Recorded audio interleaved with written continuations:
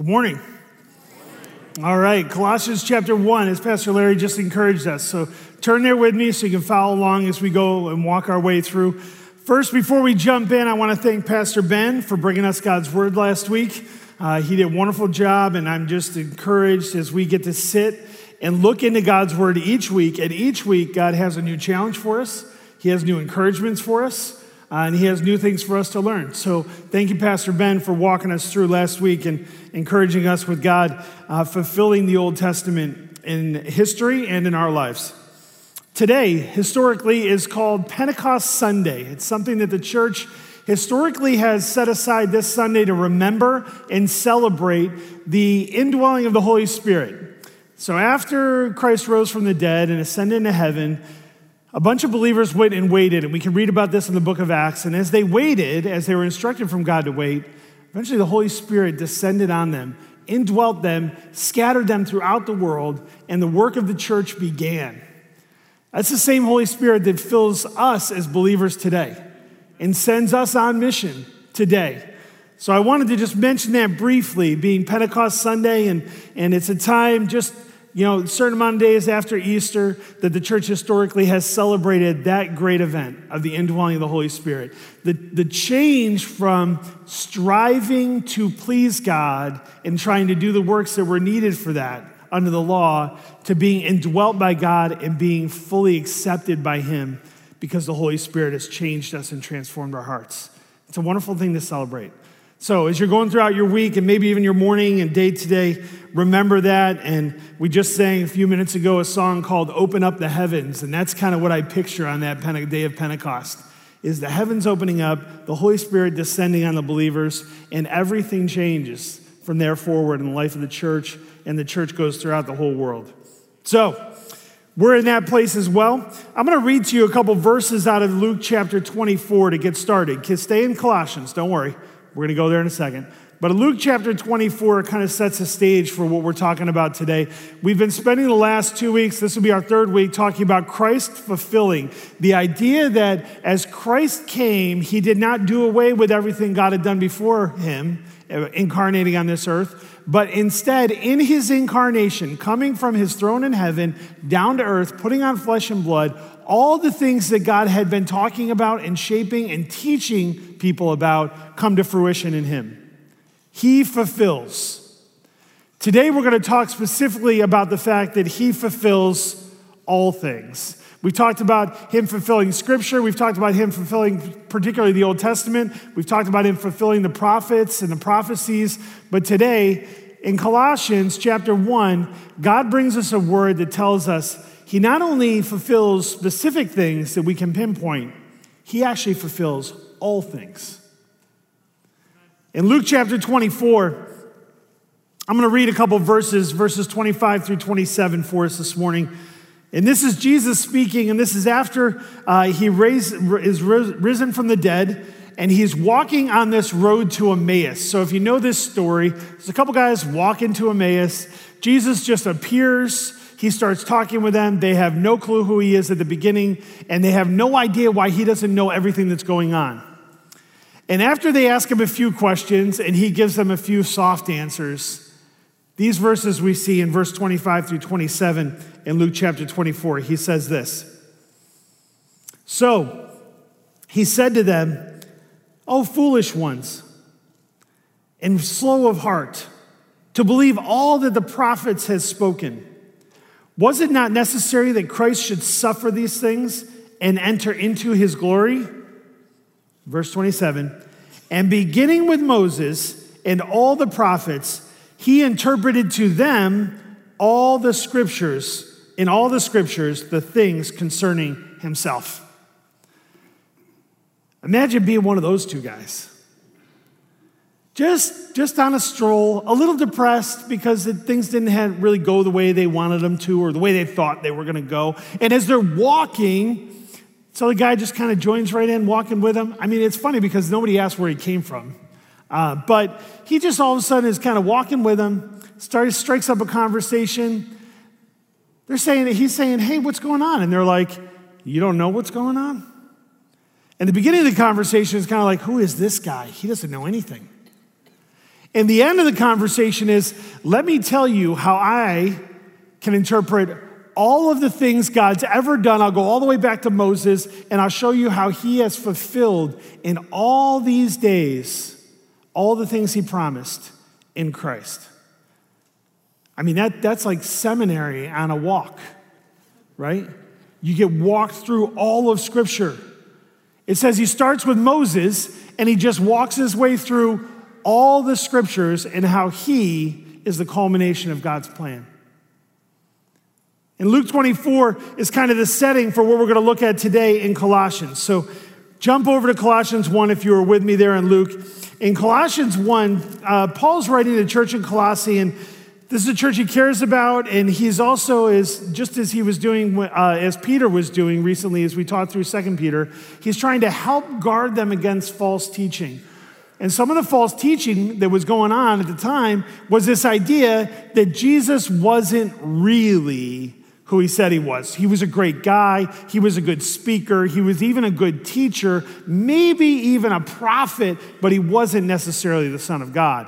And that's the teaching that was starting to creep in to the first century church. Paul decides to correct this with this passage, a little bit in this passage in Colossians chapter 1. And this is what we're going to take apart a little bit today. So read with me Colossians 1, verse 15. We're going to read down through verse 23. And then we'll go back and kind of take some things that the Lord has for us out of it. Colossians 1, verse 15. He, referring to Christ, is the image of the invisible God, the firstborn of all creation. For by him all things were created, in heaven and on earth, visible, invisible, whether thrones or dominions or rulers or authorities. All things were created through him and for him. And he is before all things. In him, all things hold together. He's the head of the church, the body. He is the beginning, the firstborn from the dead, that in everything he might be preeminent. For in him, all the fullness of God was pleased to dwell, and through him to reconcile to himself all things, whether on heaven or on earth, making peace by the blood of his cross. And you, who were once alienated and hostile in mind, doing evil deeds, he has now reconciled in his body of flesh by his death in order to present you holy and blameless and above reproach before him. If indeed you continue in the faith, stable and steadfast, not shifting from the hope of the gospel that you heard, which has been proclaimed in all creation under heaven, and of which I, Paul, became a minister. May God bless his word this morning, and as we look into it and start to see how these massive statements of Jesus being the creator of all things, the sustainer of all things, being in all things be created for him and through him, and him being preeminent in the head of all things, there is a lot of stuff to unpack here. So, I'm not going to go too in depth because I think probably, as you already know, we'd be here a long time, okay? But these verses have some major themes that as those who trust in Christ, if we say we believe in him and follow him, we have to understand the overarching push of this particular passage. One very common wrong belief that was happening in the first century and happens a lot even today is that Jesus came on the scene at some point in history. And this is easy to get caught into if you just think about, a lot of times people say, well, when Jesus was born of Mary, that was his beginning, right? No. Well, what about Genesis 1? No. See, if we think about who God is, he's revealed himself to us as a Trinitarian God, Father, Son, and Holy Spirit. And God the Father, God the Son, and God the Holy Spirit existed before time. They have no beginning, and they have no end. And if we understand this truth, it completely shapes how we view everything else. Because there is nothing else that you or I can see, touch, experience, learn about, read about, that doesn't have a beginning and an end. God is the only only one who has no beginning and no end. And as the Father in heaven saw fit, he decides that Christ, Jesus, would be the one to create all things, the one to sustain all things, the one to redeem all things. He is the one. Verse 15 talks to us about this image. He says, he is the image of the invisible God, the firstborn of all creation. This word image is a concept that we need to understand. It means an exact representation and revelation of the Father. So Jesus is not something lesser than the Father. The word here, image, is the exact representation. Like looking in a mirror and seeing the exact same thing. This is why Jesus could walk around on earth when he was his disciples, or whether he was teaching crowds and multitudes, and people would say, we want to know God, and he would look at them and say, to know me is to know the Father. If you want to know God, you need to know me. He is the image, the representation, the revelation of God to us.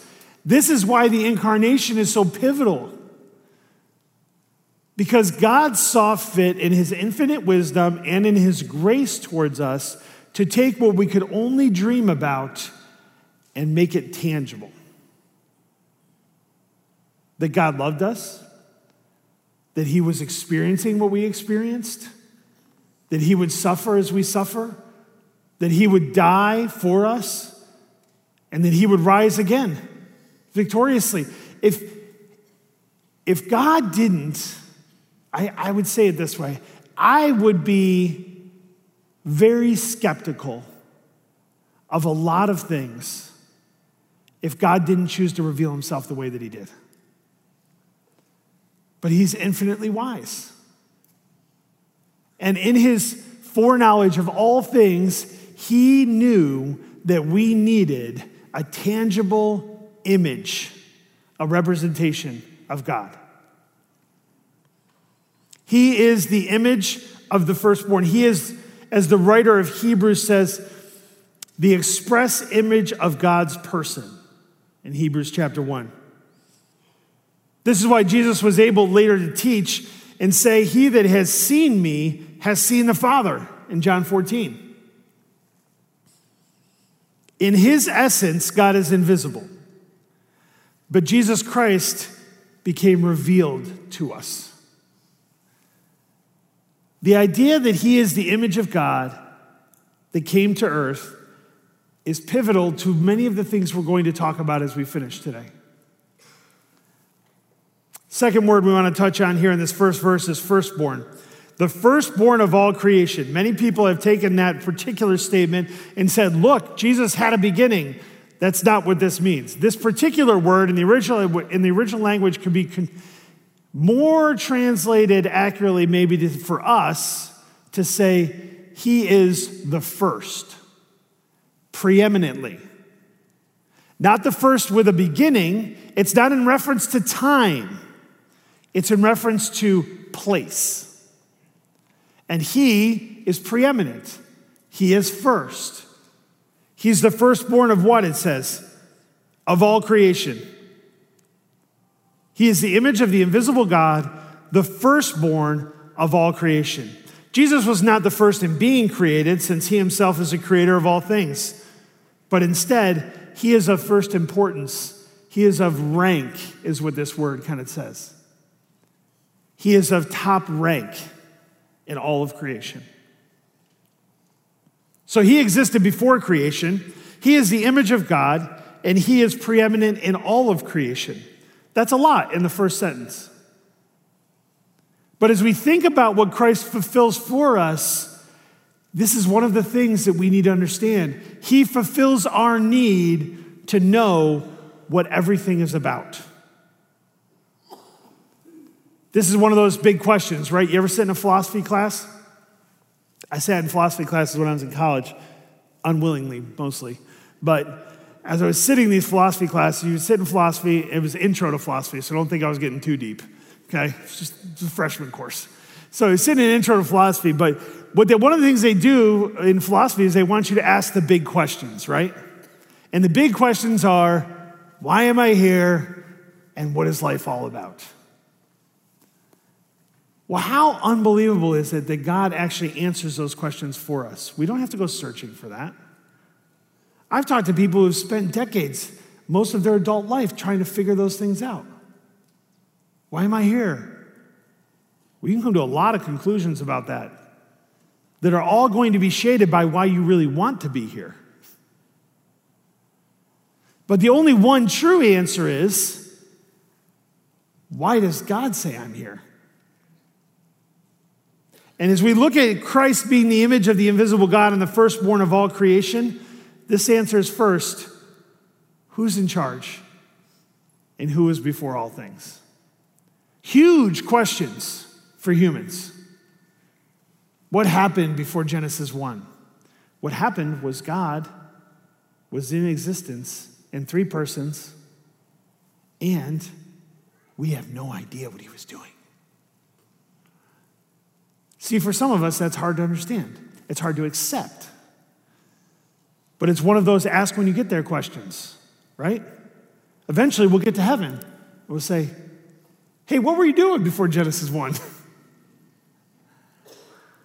But we don't know what he was doing. And frankly, if we needed to know, he'd have told us. But he tells us what we need to know, and it's this, that Christ was and is the existence, it was in existence before creation, and then he is the one who created all things. Look at verse 16 with me. Now that we know he is the image of God and he is the firstborn, he is preeminent in all things. Verse 16, for by him all things were created, in heaven and on earth, visible, invisible, whether thrones or dominions or rulers or authorities. I love that Paul does this. Paul is one of these guys, right? He says, he could have just said, for by him all things were created.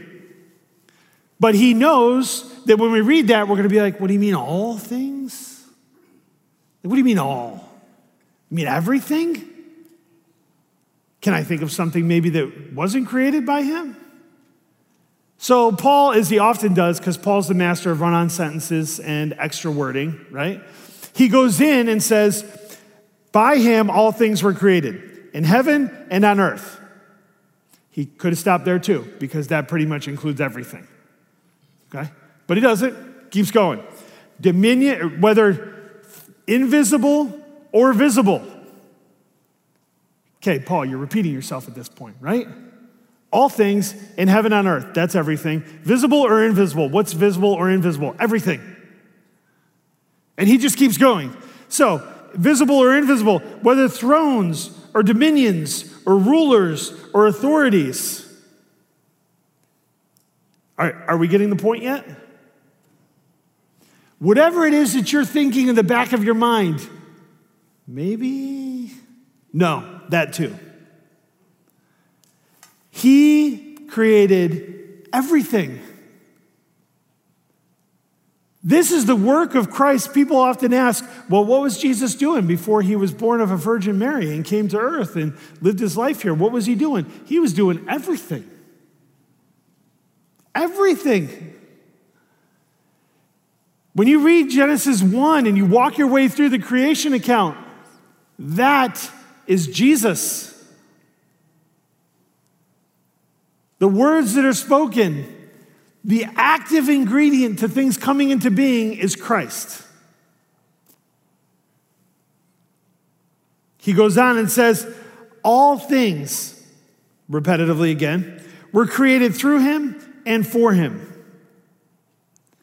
Since he created all things, we can know that there's purpose in all things.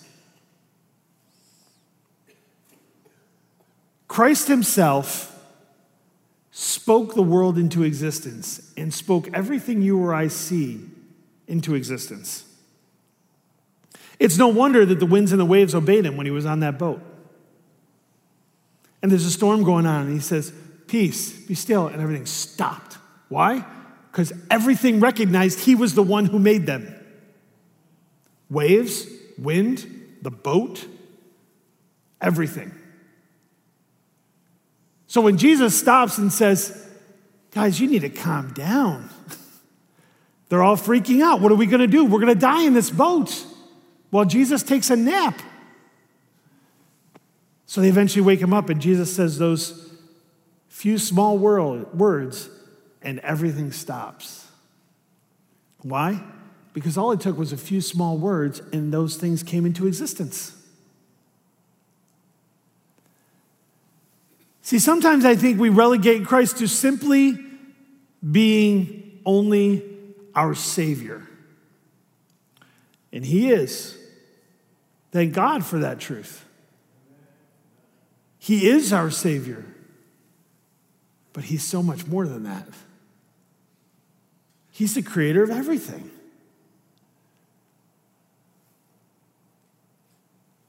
All things were made by him, John 1 says.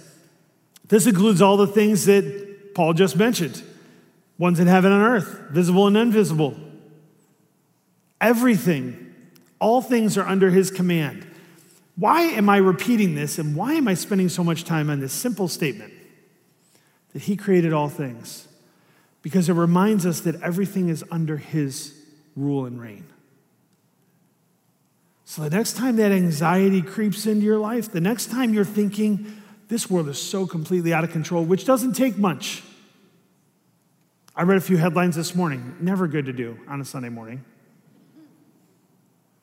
I looked at a few headlines this morning, and honestly, the first thing that creeps into your head is, what is going on? This world is falling apart. It is, but it is not without Jesus still being in control. See, if we don't understand that he created all things, we won't understand that he's in charge of all things, that he's in control of all things, that everything falls under his command.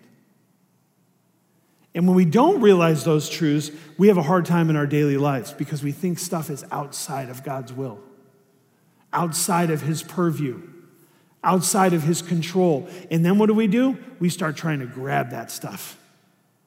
Oh, I need to control that. I need to form the direction my life is going. I need to change how things are happening. No, you don't. You need to pray that God will open your mind to understanding that he is still in control of everything. Too often, we're the disciples on that boat, and the wind is kicking up, and the waves are coming in, and the boat's getting tossed around, and we're thinking, this is it. It's all over. There's no coming back from this.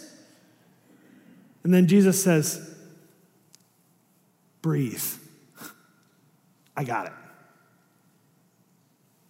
That's why it's important to know that he has created all things.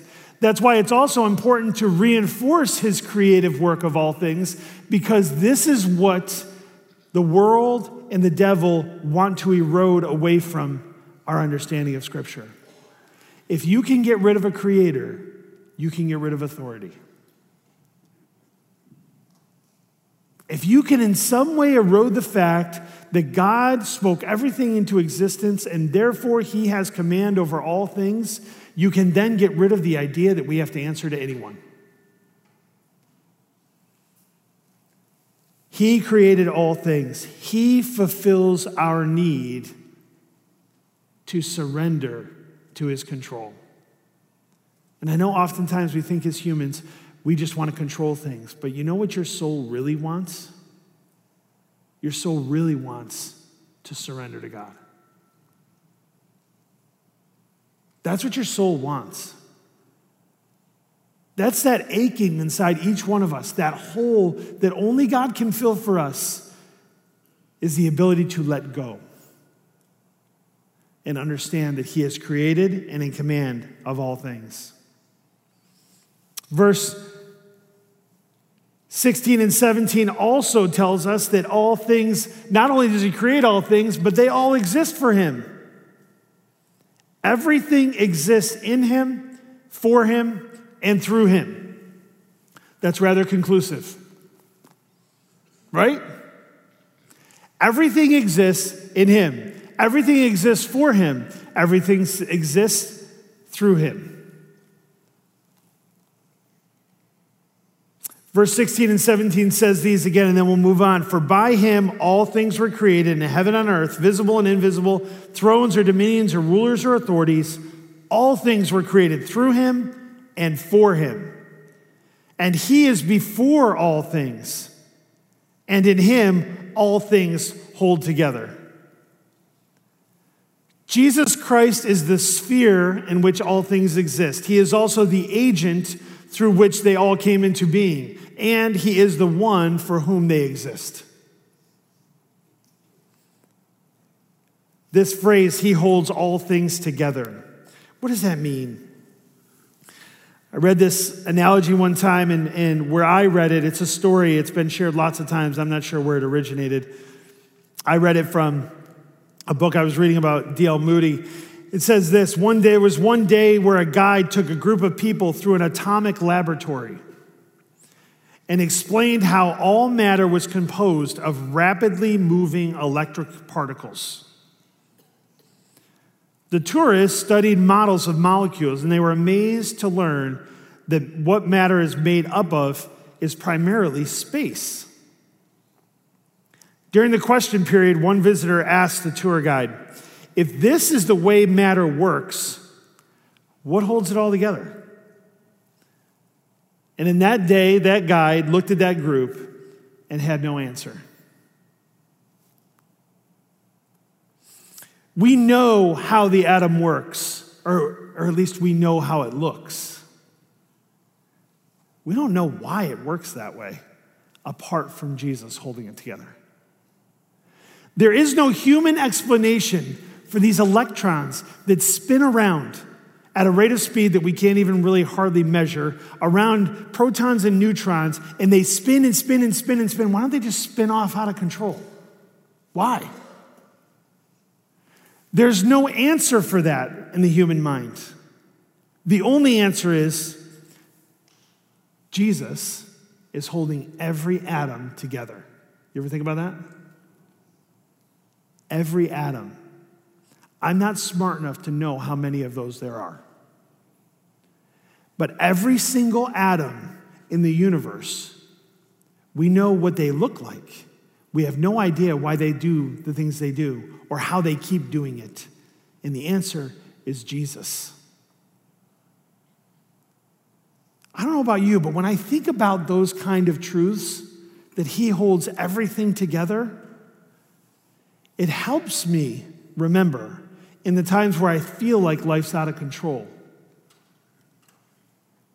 that God has got his hand on everything, and I can trust him. If every single little atom actually continues to function the right way, I'm going to be okay tomorrow. God holds all things together through Christ. Why does the earth rotate on its axis? Why does it circle around the sun? Why doesn't it get off course? All these questions, you can try to put formulas to them, but the only reality why a formula even exists is because Jesus is holding it together. Verse 18, he is the head of the body, the church. He is the beginning, the firstborn from the dead, that in everything he might be preeminent. That word preeminent in 18 is connected back to verse 15, firstborn. So these two are kind of carrying much of the same connotation for us. He is of first rank. He is preeminent. He is the head of the body, the church. So when somebody asks you, who's in charge of the church? Please don't say me. I mean, don't say me referring to you, and don't say my name either, okay? Jesus is the head of the church. Every faithful church, he is the one at the front of. He's the head of the church. He is the leader of the church. He is the one that empowers us to do what we've been called to do. He's the one that guides us in the direction the church should go. Jesus is the one making the decisions. That's our desire as the church. to acknowledge him in everything, and to allow him to lead. He's the head of the body, the church. And notice the analogy here, the body. And it's the head of the body, because the body doesn't exist without the head. The body can exist without other parts, right? You can lose a hand and still function, still be alive. You can lose a foot. You can even lose an arm. But you can't lose your head. I mean, you can lose your head. Lots of people lose their head all the time. But you can't physically lose your head. Your body will not continue to function. And that's the analogy God is trying to tell us. Make sure Jesus is the head of the church, both universally and locally. Because without the head, the church dies. Jesus is the one that keeps us moving forward the way that he's called us to. Verse 19, for in him all the fullness of God was pleased to dwell. There's a number of sermons in that one single verse. So look at your Bibles. Don't look at me, but look at your Bibles and read it with me. For in him all the fullness of God was pleased to dwell. Verse 20, and through him to reconcile to himself all things, whether on earth or in heaven, making peace by the blood of his cross. That is why he is the head of the church, because of what he has done. He has reconciled us through his body, through his blood, back to God. Therefore, he's preeminent and in charge. Let's read verses 21 through 23 as we close. So the focus goes here from who Christ is and what he's done to us. And you, who were once alienated and hostile in mind, doing evil deeds, that's all of us, alienated, hostile in mind, doing evil deeds. He has now reconciled in his body of flesh by his death, in order to present you holy and blameless and above reproach before him. Thank God. Because none of the rest of us are holy, blameless, and above reproach before him without Jesus. Verse 23, if indeed you continue in the faith, stable and steadfast, not shifting from the hope of the gospel that you heard, which has been proclaimed in all creation under heaven, and of which I, Paul, and now you can insert your name there as well. If you're a follower of Christ, this should be your decree, just like it was Paul's decree. Read verse 23, the end of it with me. The gospel which has been proclaimed in all creation and under heaven, and of which I, your name, and of which I, Rob, became a minister, and you as well.